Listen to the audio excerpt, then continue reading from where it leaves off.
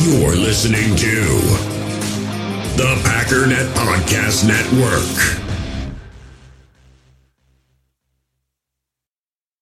With threats to our nation waiting around every corner, adaptability is more important than ever. When conditions change without notice, quick strategic thinking is crucial. And with obstacles consistently impending, determination is essential in overcoming them. It's this willingness, decisiveness, and resilience that sets Marines apart. With our fighting spirit, we don't just fight battles, we win them. Marines are the constant our nation counts on to fight the unknown. And through adaptable problem solving, we do just that. Learn more at marines.com. Boy, the way Glenn Miller played. Songs that made the hit parade. Guys like us, we had it made. Those were the days.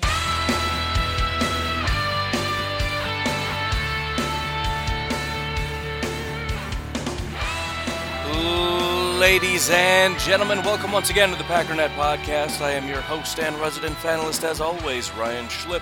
Check us out online, packernet.com. Find me on Twitter, pack_daddy. So there's quite a bit going on right now. Unfortunately, I don't really fully understand everything because we don't have a lot of information. What I'm referring to is what in the world is going on because we've got... Today is the first day that rookies are reporting for at least two teams. Well, not at least, for literally exactly two teams. That is the Chiefs and the Texans. All other rookies report tomorrow. July 23rd, quarterbacks and injured players. Then July 28th, which is 8 days from today, all other players are to report for camp.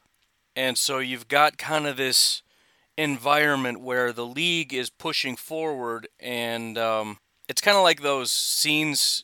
Have you seen those videos of, protests when the police decide, okay, this is now no longer a thing, and they start clearing the street, and you've always got some people that are, deliberately walking slower. Like, oh yeah, I'm technically walking in the direction you're asking me to, so,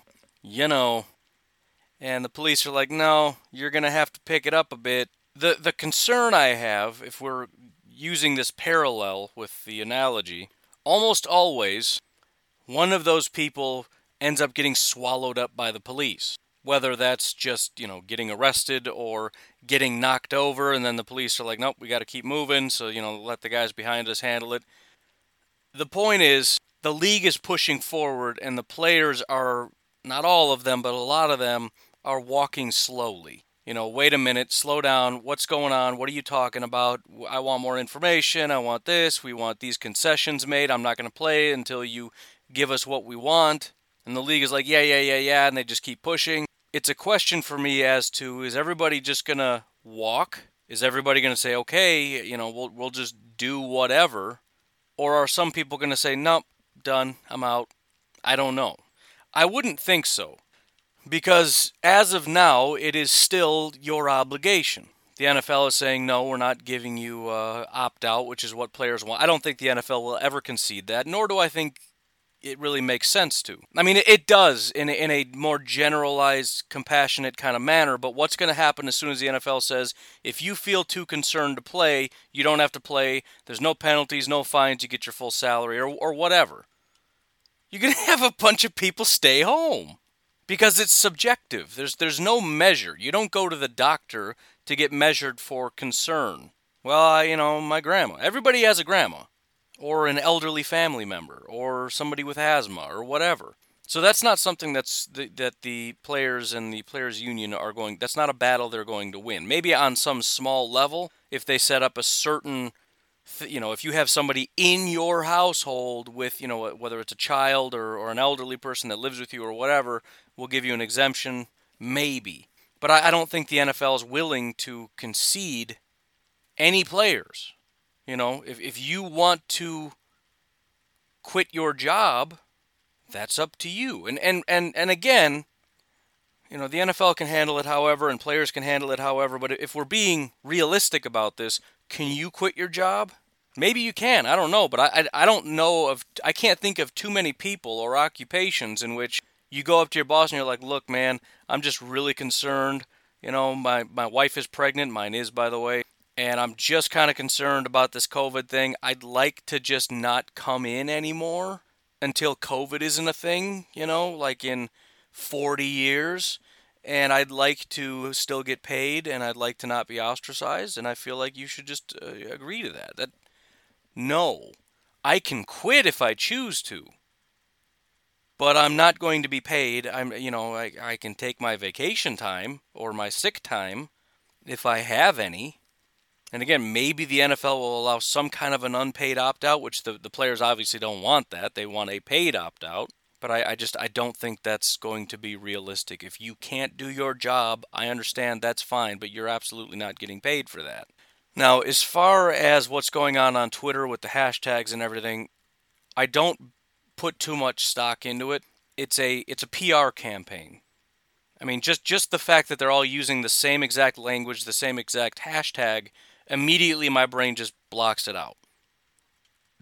We heard prior to this campaign that the union had said to the players, if we create a unified front, there's a good chance we can get our demands. And that's what they're seeking. That's why Russell Wilson, J.J. Watt, and all these guys that you're seeing on Twitter, even guys I think like Oren Burks or whatever, Christian Kirksey, they're coming out with almost the exact same sentences. We're worried about our families. We're worried about our children. Of course, and I'm not saying it's not true, but the point is they're appealing to us, the fans, and pulling on the heartstrings, because if they say we're worried about our money and my ACL, not that we wouldn't be compassionate, but when you say I'm worried about my children and my pregnant wife, it's a better message.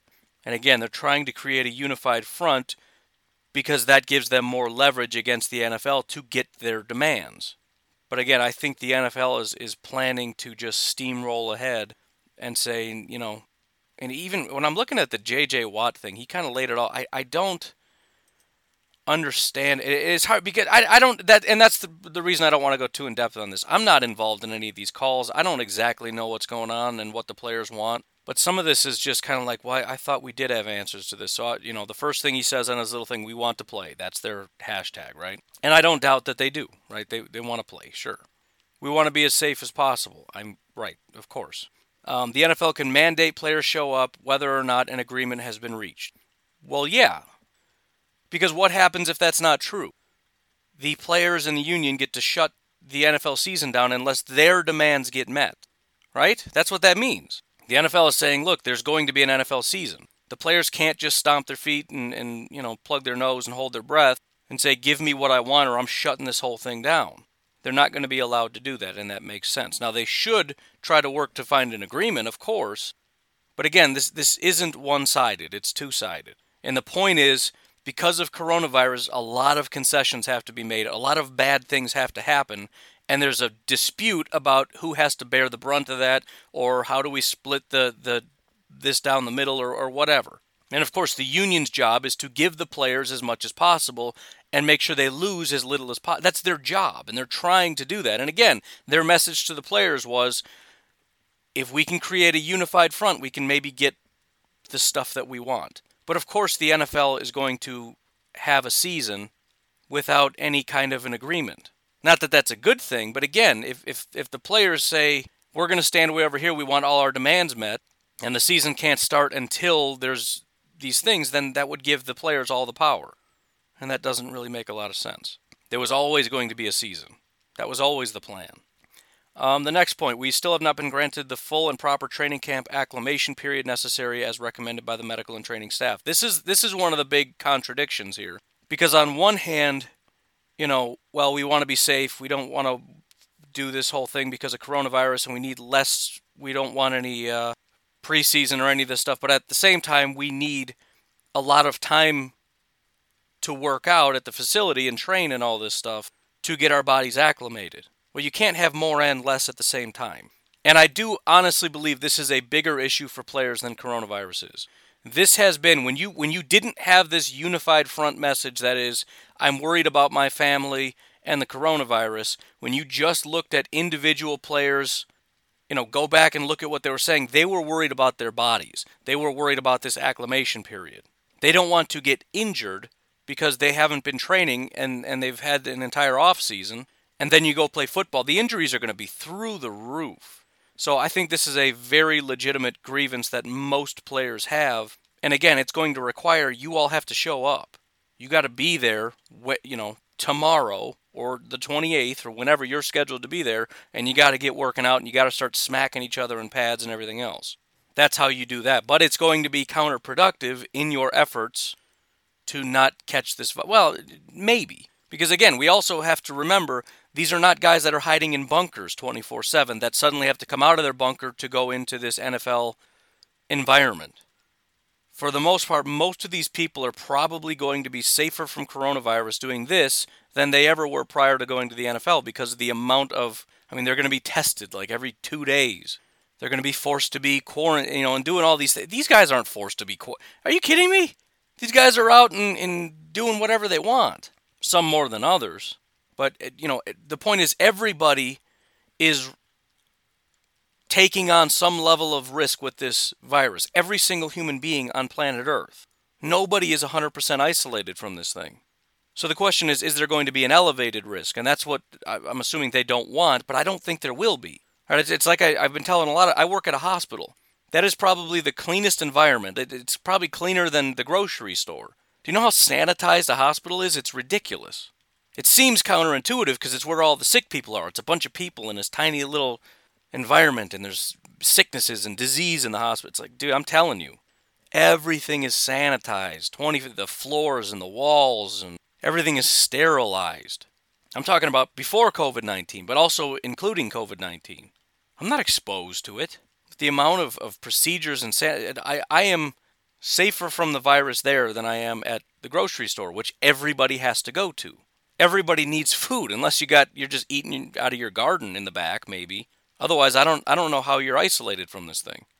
You're not. Nobody is. And so again, there isn't necessarily, there doesn't have to be, depending on what procedures they put in place. And again, this was over a month ago. I had already reported to you that word was coming out. You wouldn't believe what the NFL is doing right now. Sterilizing everything, scrubbing the buildings, top to bottom, walls, ceilings, floors. Because again, they've got millions and millions of dollars, like each individual team, millions and millions. We're talking in total, billions of dollars on the line. Yeah, they're gonna put a mop on the floor, I promise you. So they're not entirely safe, but nobody is. That's why players have already gotten this thing, because they're not hiding in bunkers. He goes on to say, we don't know if there will be daily testing, every other day testing, etc. I'm assuming he's talking about during the season, because I've already heard what the procedures are going to be, at least when they show up to training camp. And if that's true, and I guess I have no reason to believe it's not, that is somewhat ridiculous. I understand that this is uncharted territory, but the NFL needs to have some kind of procedure in place. And there are still things that they're trying to iron out, but part of the reason they don't have all this laid out is because they're currently in negotiations with players. As he already stated, there hasn't been an agreement reached. So it partly doesn't make sense to say that I'm upset that there hasn't been an agreement, and also here are a bunch of the things that we don't know yet. Well, no duh, the NFL doesn't know it either, partly because that's part of what we're negotiating. I'm sure they've heard what the NFL would like to do already, but then the NFLPA comes back and says, no, we want something better, and then we don't have an agreement, so then we don't know what we're doing. He says we still don't know if there will be preseason games or not. Again, there is a current plan. Whether or not that's going to change, obviously, who knows? For that reason, we don't know if there's going to be an NFL season yet or not. They're saying there's going to be one, but we don't really know yet. Well, it's not here until they're on the field playing. It's literally going to be a week. I genuinely feel like this season is going to be a week-to-week proposition. We get week 2 when they're playing week 2, and then we won't know if there's a week 3 until they start playing week 3, which is going to be an unfortunate thing, but, such is the life of the world of coronavirus. We just don't know week to week, day to day what's going to happen. And there's plenty of theories, and there's plenty of ideas, and there's, every time I try to say, well, I think that I'm wrong every time. If you err on the side of negative, you tend to be more right than the people who are more positive. But nobody really knows. He goes on to say, we don't know how a positive COVID test will be handled in regards to others in close contact, in the huddle, directly engaged, etc. I thought about that one. I don't know why. anybody would have been in contact in a huddle with somebody with the virus. I mean, that's sort of worst case scenario, because the plan should be, and granted, I think this might, I don't know what tests or even how accurate the tests are these days, but 100% they're going to do their best to test everybody before they set foot on a football field.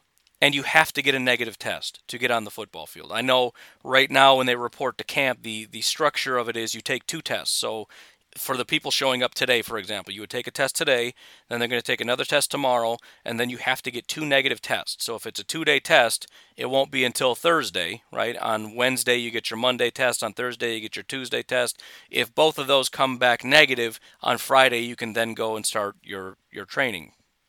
Until then, you're essentially, presumably, isolated, right? You have to go to your room, stay in your room. And again, this is where you're now under more strict quarantine than prior to.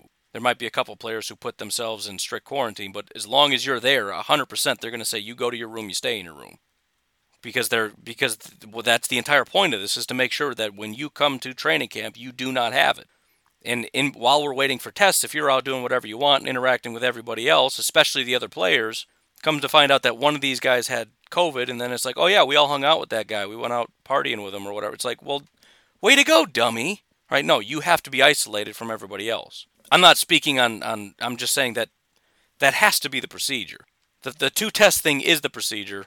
I'm saying the isolation is the only way that even makes sense. So I'm assuming that is the next step. You go basically into isolation, and then if you get your 2 positive tests starting Friday, you're good to go. And the same thing, I think, is going to be the case for the football game. You have to pass a test to be able to be on the field. So there shouldn't be anybody that comes off the field with coronavirus. Now, I guess that's easier said than done, because, are you going to test the water boy? Or are you going to test...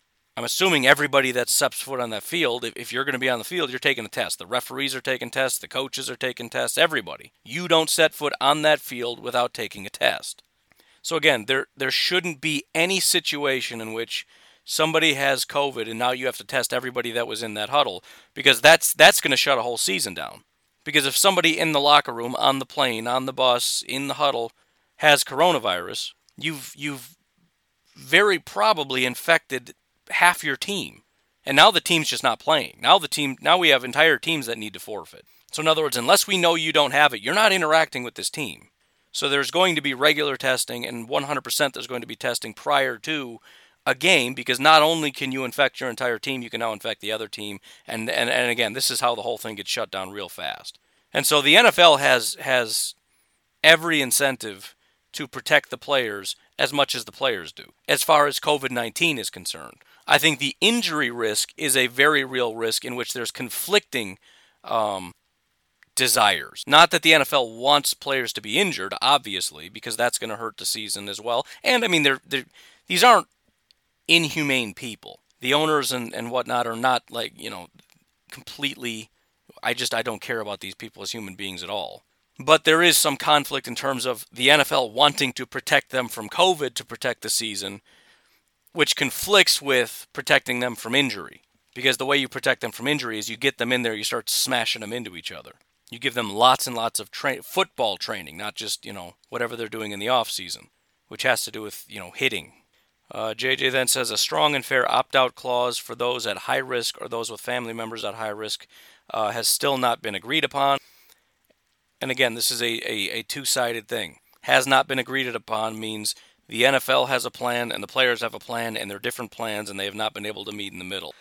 And obviously the players want as much as they can get, which would be to the far side. Anyone for any reason can opt out, and the NFL from their far side is everybody shows up, no excuses. And again, as much as it makes sense on the surface, I don't necessarily see them, unless it is like extreme high risk and the NFL sets the parameters for what that means. And again, it has to be somebody in your household. I don't necessarily see the players getting much by way of concession on that. Because again, what they're essentially asking for is a reason why a player can simply say, I'm not playing, and everything's, and that's fine. There's no repercussions for that. I think there should be something, but again, it just seems unlikely that the NFL is really going to concede a bunch on that. His final point, because the actual last thing says we want to play again, which again is a sentence that was handed to them by the union as a way to get what they want. The final point is, if players do not show up on time, they can be fined or considered in breach of contract, even if health and safety protocols have not been agreed upon or IDER, infectious disease emergency response plans, have not been approved. So again, the message is, and this is what players are actually saying, we just want answers. Just answer our questions. The problem is, and maybe this isn't true across the board, again, I don't really know.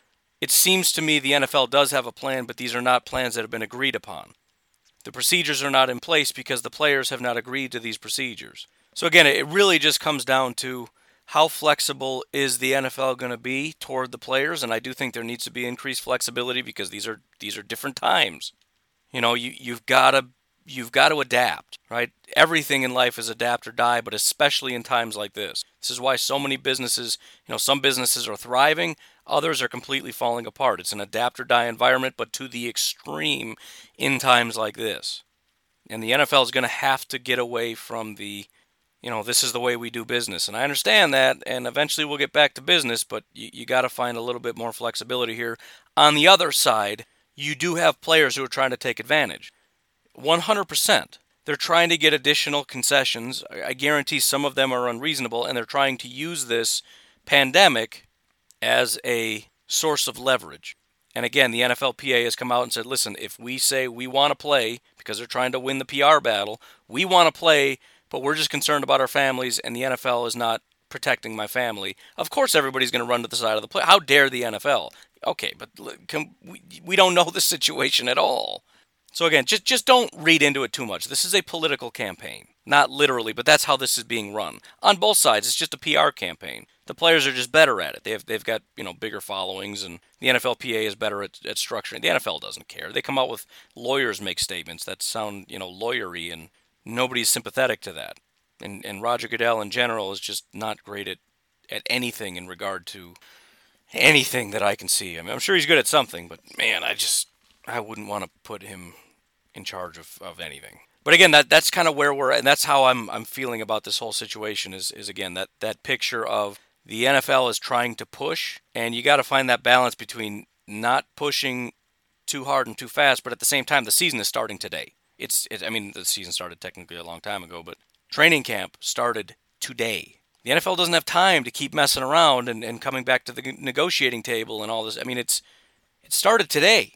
So it's kind of like whatever we have in place is what we're going with. We've set up procedures. We've got testing set up. We've got all these things. We're forging ahead. And some of this, realistically, all of us are doing this. We got to kind of just figure it out as we go. All businesses and everything have adapted over time. Look at grocery stores. It was one way, and then they add this, and then they start putting the arrows on the ground, and entrances and exits are now separate. I mean, they always were, but now they have to be kind of strict about it because nobody listened before. I don't know why that was such a hard thing. There would be an entrance and an exit, and nobody listened. Or except Target, where they just blocked off all the other. They just made one entrance annex. I don't know what they're doing. At least the one by me. But they slowly start changing and adapting. Like, well, the NFL needs to have that as well. We can't have everything exactly laid out. We've got a plan. We're rolling with it. We'll figure it out as we go. So we'll see. I mean, again, there's a big campaign going. There's some talk of some players opting out. DeMarcus Lawrence, I think. We'll see what happens if he actually follows through with that, or if anybody else chooses not to show up. That'll be kind of a, maybe one of those things where somebody just isn't there, kind of like a holdout. We see that every year. There are certain guys that just don't show up, and you're surprised by it because there's some contractual thing, and he's saying, I want more money or whatever. I'm owed more. I want a new contract, or I'm not playing. So I wouldn't be surprised if some of these guys just don't show up and say, listen, I want X, Y, and Z in place, either an agreement or specifically this thing agreed upon before I showed up, otherwise I'm not showing up. The problem is they're going to have even less leverage because they're not showing up for a team, but in that case, it's the team's, it's an isolated thing to the team. The team has an incentive to get that guy there because that team wants to win football games and they need that guy. And so they're more likely to put up their money. But the NFL is much less likely to say there's not going to be an NFL because that guy on that team isn't playing. Why does Roger Goodell care if the Jets suck more? He doesn't, right? Le'Veon Bell's not going to show up. Okay, I don't care, right? One guy. I mean, maybe if Pat Mahomes doesn't show up, Roger Goodell will care a little bit, but the point, there's a lot less leverage in this situation if one guy doesn't show up compared to, because again, even if Jerry Jones in that situation is like, look, we need to figure something out because my guy's not showing up. First of all, DeMarcus Lawrence has to get to Jerry Jones to where he wants to make changes, and then Jerry Jones has to push the other owners and Goodell and all the leadership structure there. Hey, we got to figure something out for my guy, and everyone else is like, no, forget you. We've got a plan, and this is what we're going with. I'm not going to make concessions because one of your guys isn't showing. You know what? You get what I'm saying? There's an extra layer of there's another wall that he has to push through, and he doesn't have enough leverage by himself. But again, everything seems to be forging ahead, and as of now, players are going to show up. Maybe a couple won't. I do think that it's very likely that most players show up because, again, I know this is an organized campaign, meaning this is sort of a last gasp attempt to force the NFL to make some concessions before the NFL season starts. Because again, even the way that it was laid out to the players from the union in terms of, I think if we all come together, we can get these concessions through, to me read as, we're probably not going to get any, but let's try this one last thing and we'll see what happens. And this, what we're watching, is that last thing. It is the players trying to unify. And again, it seems like a lot of players, but there's a lot more silence, and there's, especially as I've always said, anytime there is a union type battle between the league and the owners, usually what the battle is you got the owners against the superstars, and then you've got another layer of the other guys. The rookies are much less likely to say I'm not showing up than the superstars. The guys looking for that next contract. Kevin King is not sitting out this season. He's not. David Bakhtiari is not sitting out this season. I guess maybe he could, but it's, he's looking for his third contract and he'll probably get it. But Kevin King is not. He shouldn't. He's Aaron Jones. These guys need to play. These guys need a season. A.J. Dillon is not going to sit out on some principled stance. He's going to play. So again, I think there are some reasonable concerns and all that. But again, don't get caught up in the campaign. The entire point is to influence you. Just focus on the information, not, I do whatever you want. But anyways, that's the best I can articulate this because I don't know. Again, I know what they want to let out. I know the players' side because they're putting it on social media, but the actual what's going on, it's like under lock and key. The actual phone conversations, and there are some podcasts from people who have been in those conversations. And again, if you listen to those, Tony Pauline's podcast, he does lay out these are the plans as per what the league is saying. So there are plans in place, there are procedures. It's just a matter of, again, the players want certain things, and will the NFL agree to it, or to what degree, or whatever. But anyways, I want to say a big thank you to Mr. Justin Brozo. Brozo sounds awesomer and funnier, because it's like bro, but also bozo. But I'm assuming it's like pizza, so it's brazzo. But anyways, thank you very much for jumping in on Patreon. Appreciate your support. I had talked about a fantasy football league, and I said I would start with Patreon, and the interest is through the roof. So I'm trying to figure out how to handle this. Because as of right now, I think there's 20 people that are interested. With me would make 21. So that doesn't work. So I think what I might do is go from the higher tiers and work my way down. And then the tiebreaker would be lifetime support. So in other words, if there's, 8 people that are higher tiers, and then we get down to the $1 tier, and there's, the rest of the people, it would come down to how long have you been a patron. So I'll get that all figured out, and I'll plan on doing a league of 16, which is massive. And if everybody's super opposed to that, we won't. But I want to do as big of a league to get as many people in as possible without just being ridiculous and saying we're doing like a 32-person league or something crazy. Although I have thought about it, like that would be kind of fun on some level. Not doing it, but one year I would just like to do that. Like, what would that look like? But that's sort of the plan for now. We'll see how it shakes out. I will probably do a follow-up post with the people that made the cut. I'm also contemplating maybe doing a second league. I don't really know. Maybe I'll do like one 10-person league, and then I'll do one 16, because the 16 is going to be less fun. So I don't know. I'll figure it out. I'll make a post about it on Patreon. But again, thank you very much to Justin for jumping in. This weekend I had a lot of fun jumping in on YouTube, which I've done before. I've done several video type things in the past, but again, I'm trying to do it a little bit more consistently, a little bit more professionally, and so if you're interested in checking that out, I've got 2 videos up from the weekend. Pack Daddy NFL is the YouTube channel, so if you are a YouTube viewer, please head over there and subscribe to that channel. That would be greatly appreciated. Otherwise, the videos are going up on Facebook, so if you want to see them there, first of all, make sure you like the Packernet Podcast Facebook page. That's where they're being posted. I have been sharing them over to the group, but if you want to make sure that you see the video, you got to like the page. I would like to also do them during the week, but having a family and doing the podcast in the morning, then going to work, then coming home and doing YouTube videos, and then eating dinner and going to bed or whatever, that's not going to play. So we'll see how it goes. But anyways, why don't we take a break and we'll come back, talk about a couple other things, and get on with our Monday.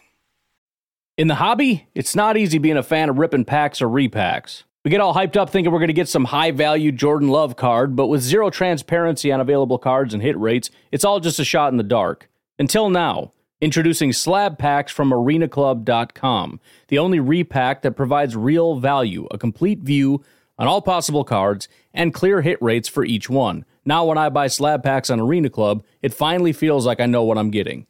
And honestly, the best thing for me and my son is the fact that we're kind of novices into this. When I walk into a card shop with my son, and a card says it costs $40, kind of just taking his word for it that that's a good value. So I appreciate the transparency on grading, as well as just getting excited about seeing what you could potentially get. Right now, you can get 10% off your first purchase by going to arenaclub.com/packdaddy. Wow, that's crazy offer. 10% off a $400 slab pack. That's $40 right there. Anyways, that's arenaclub.com/packdaddy for 10% off your first purchase. We all have smartphones, and we all know they're pretty amazing, but they also can be amazingly distracting, especially when we're around other people. So US Cellular wants us to reset our relationship with our phones by putting down our phones for $5. That's right, a company that sells phones wants us to put down our phones. And to see what we find, learn more at uscellular.com/built for us.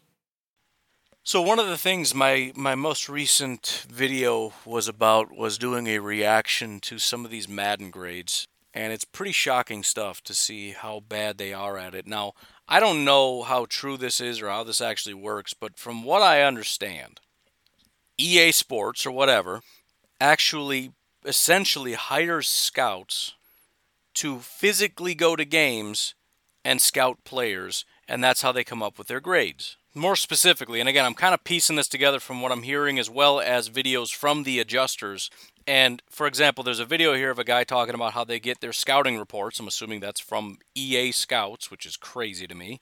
Then they have tape, which I'm sure the NFL provides because they are a licensed partner. And so you have guys that are in offices using scouting reports and tape, and they're breaking all this stuff down and they're coming up with grades. Now, apparently, Electronic Arts, EA, has generated about $4 billion in their lifespan just from Madden. This seems like an entire massive waste of money. You are employing people, and again, this is hearsay, but apparently very well-paid people. Scouts, you've got these people, you've got everybody else. It's got to be at least in the tens of millions of dollars just for this department. It has to be. If you're talking close to or within the six-figure range, plus benefits, times however many people, at least tens of millions. That doesn't, I mean, that's including the cost of airfare, the cost of all the hotels, the per diem, the rental cars, the gas for the mileage, you know, the building that houses the people that receive the reports and do all the work, and the IT, and just massive, massive, massive.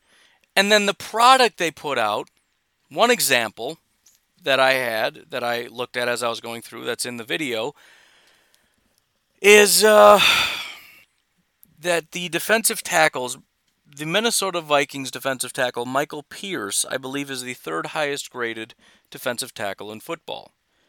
Michael Pierce, who is a downgrade from Linval Joseph, a guy who is almost entirely a run defender, provides very little to nothing by way of pass rush. And right off the bat, when I started looking at how it is that he's ranked higher than Kenny Clark, who I think was 6th, 5th or 6th, something like that, how in the world is he rated higher than Kenny Clark? The very first ratings you see are speed and acceleration, and Michael Pierce was higher than Kenny Clark in both categories. Michael Pierce is a 340-pound defensive tackle whose job is to essentially just defend the run. And they gave him higher speed and acceleration. You're paying tens of millions of dollars to get it that wrong. This is a problem, man. I don't want to venture too off outside of football, but this is what I've been talking about. Same with the NFL. You got so much money, and you just start throwing money around. Start doing things in-house because you think it makes more sense or you're going to save money or whatever, and it's a massive waste of money. There are companies, at least 2 that I know of, Pro Football Focus and Sports Info Solutions, I think is what it's called, that could do this work for you for a fraction of the cost. I believe SIS actually might be a better solution because they use computer software and things. Maybe PFF does too, I don't know. But in terms of just things like measuring their speed, there are computers that can generate. You don't need people there to do that. Computers can do, the NFL can provide this to you. Next Gen Stats, they've got sensors in their, they can pull that data from the NFL. You don't need scouts for that. You can see what their top end speed was for the season. Now, maybe that's a little bit harder for defensive tackles, but I'm sure there's a way to do that. They've got sensors, in footballs to see velocity, to see, how far the throws are. All this stuff can be generated from information the NFL already has. You don't need a staff for it. And then as far as accuracy and all that stuff, again, PFF and SIS, they have that information. They would be willing to provide that to you, a special licensed agreement for a fraction of what you're paying for an in-house service, and you would get the information a lot better. And I'm not talking about just ripping off PFF grades. Build your own stupid proprietary system, but pull the information from people that already have it. You don't need your own staff for this. And you're just doing such a terrible job. The bottom line is, look, I've done this before. I've tried to come up with mathematical algorithms to like for football, for either fantasy football or the draft or whatever. And the bottom line is, one of the things that I do is I take that and I compare it to information that we already have, and you look at what gets spit out, and it's like, well, this is garbage. So then you go back and adjust it so that it's less garbage. Madden needs to do that, and maybe that's how they come up with this, to just try to compare it to other things. Like, well, it's pretty close. You get a couple outliers like Michael Pierce at number 3, but whatever. Which, again, if you just put a realistic speed and acceleration and things in there, he would drop pretty quickly. Again, I've said in the past, PFF is not perfect, and I'm sure they acknowledge they're not perfect, but at least you don't see things like that. At least the grades and everything kind of makes sense. Go to SIS or PFF and ask them, is Michael Pierce one of the faster defensive tackles in football? They're going to laugh.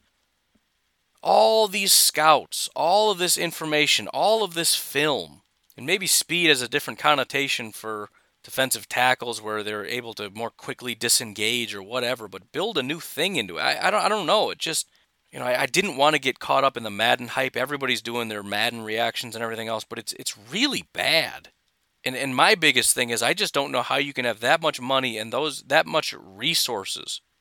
You've got your adjusters, you've got your scouts, and then you've got people above them, I'm sure, that come up with the algorithms for how exactly this all comes into play for the overall grade and all this stuff. And you still just can't put out a quality. And I'm not even talking about the gameplay, which a lot of other people go into about how bad that is. The fact that franchise mode is so terrible. Just, But again, this is why companies like this look for exclusive licenses. They couldn't win in the open market. If everybody was able to use the team's images and the player's likeness and all these things, Madden wouldn't really exist. It would for a lot of people in terms of nostalgia, and I've been buying Madden for 20 years, and I'm not going to stop, whatever, but eventually they lose that battle. But when you have exclusive rights, you cornered the market. So you win by default because you have the most money. And you rather than winning based on merit, you just buy it. But still, it I don't know, it just blows me away that I feel like if I grabbed 10 people from the podcast listenership and I'm like, look, we were going to come up with a system that makes, and it was our full-time job, and we got paid, and we had benefits, just the 10 of us. And we had whatever budget that EA was willing to give us, we would put out a better product, 100%. And I'm again, this is not a talk, it's not a brag. I'm just saying, I feel like if you grab any 10 people and you said this is your full-time job to make sure the grades are great, we would do a better job. And then grab another 10 people to come out with how the gameplay is going to work, and they would make it better. Because their job would be to listen to what people want and then give them what they want. And that's it. But I don't know. But yeah, so I went through the grades, and it wasn't even so much that I'm mad, about where the Packers were necessarily, but more or less just, you've got Aaron Rodgers, I think, was 6th, which I look at, I'm like, all right, whatever. I think that's reasonable. I think I put him 3rd, but I don't mind that, if you want to put Russell Wilson ahead, okay, I can see that. Lamar, if you're all in on Lamar, it makes sense. He had a fantastic year. We don't know what he's going to be able to do in 2020, but he had a great year in 2019. It's not the safest bet, but it makes sense. But then you see Tom Brady being put in front of him, and again, I don't like that. I don't like the love for the Tampa Bay Buccaneers and Tom Brady. I'm not saying it can't happen, but just the automatic assumption that, well, he's Tom Brady. Tom Brady is, and not only that, he was clearly declining in New England. It started to kind of look like Peyton Manning at the end of his career, to where you could still see how he was a really intelligent quarterback, and as long as he wasn't throwing the ball far down the field, he was making generally accurate passes. But this is not a guy who's leading the team. This is a guy that is now being dragged by a much better team. And now that guy is going over to Tampa, clearly at the end of his road. He knows the end is imminent. He's got plenty of weapons and all that stuff, but I'm not going to assume anything. And just based on merit, again, especially if your job in Madden is just based on attributes, explain to me the attributes that Brady has that makes him better. It's not the speed, acceleration.